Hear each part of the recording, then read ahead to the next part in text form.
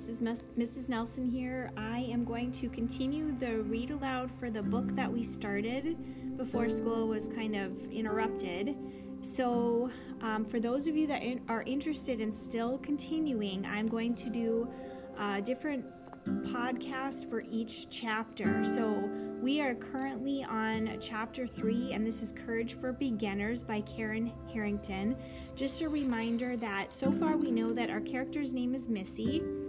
Her name is Misty, and Misty is living in a house where her mom has social anxiety and doesn't leave. So we've been introduced to her and her family. We know that her mom doesn't go out, but her and I think her siblings do go to school, and her dad has been trying to push her mom to go outside of the house, but it has not been successful. So here we go. This is chapter 3. Here's a girl with long red hair, age 12 and 2 minutes, who wonders why the house is so quiet. Maybe they think I'm unprepared for their surprise. I'm not. I'm decidedly ready for it. I step into the hallway. The house is too quiet. No showers running, no Cheerios hitting the bowl, no TV news reports broadcasting strife in a distant city, nothing. Even my dog Larry is silent as a log. And then, she doesn't even know what's about to happen. I hear the whispering, my little brown-haired sister Laura giggling. A conspiracy is afoot. I know what they are trying to do. Do they think they can trick me? Me? In our tiny, tiny house that's so small you can hear a dust bunny poop? This is probably all my dumb sister's idea. I grab a handful of marbles from my bookshelf and hop across the hall to her room. I pull up her bottom bedsheet and spread the marbles all over. Later, she'll think she's sleeping on rocks. Here's a girl about to turn the tables on her unsuspecting family. I get on my hands and knees and crawl toward the dining room art studio. My dog, Larry, sidles up to me and almost gives away my cover. Shoo, Larry. Then I peek into the kitchen. I spot them. Their backs are to me, and all in a huddle of intended surprise. They don't even know what's coming. They are expecting me to walk by the kitchen table. But there are 2 doors to the kitchen, and none of them is watching this door. That's a rookie move, not guarding both doors. Surprise! I yell. They spin around. Mama jumps and hollers and grabs the countertop. Oh my gosh, Misty. She puts her hand to her heart. Gotcha, I say, and then I fall over laughing. But now they are all smiling and happy as the paint color lemon yellow. I have to take a moment to really see what my eyes see. Wrapped presents, a tall chocolate cake with 12 candles, one for each year I haven't been anywhere else but here. Happy birthday, Misty, Dad says. 12, huh? Make a wish. 12 years from now, I will be in France. That is my wish. Poof, the candles are out, and my wish is a smoke signal to the universe. Mama hugs me. Then she pulls out something from behind the bread box. Now, it's not completely dry yet, she says.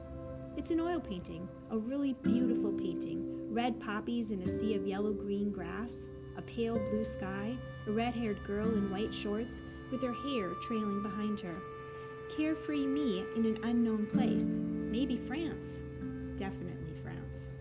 Thanks, Mama, I said. The painted me has never looked so good. In real life, I wish I looked as good as this painting. The long red hair matches mine, the light blue eyes, the tiny freckles across my cheeks. All that is fine. What doesn't match is that the painted girl has a nice smile. The real me does not. The real me has a mile-wide gap between my 2 front teeth. The real me does not smile like this. Why would she?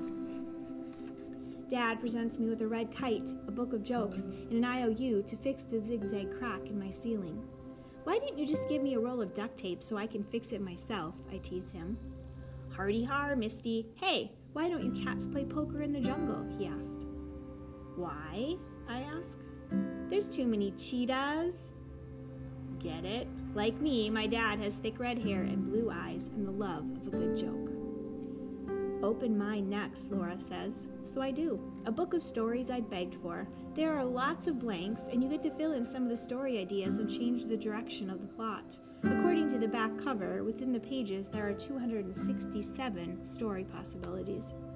I've tried to get the little brown-haired brat to pretend she's in a story too, We could each write chapters, I said. We could invent magical lands or trips to the moon or being rock stars who sell Girl Scout cookies, I tell her. Here is a girl giving wonderful lyrics and a box of Thin Mints to the president.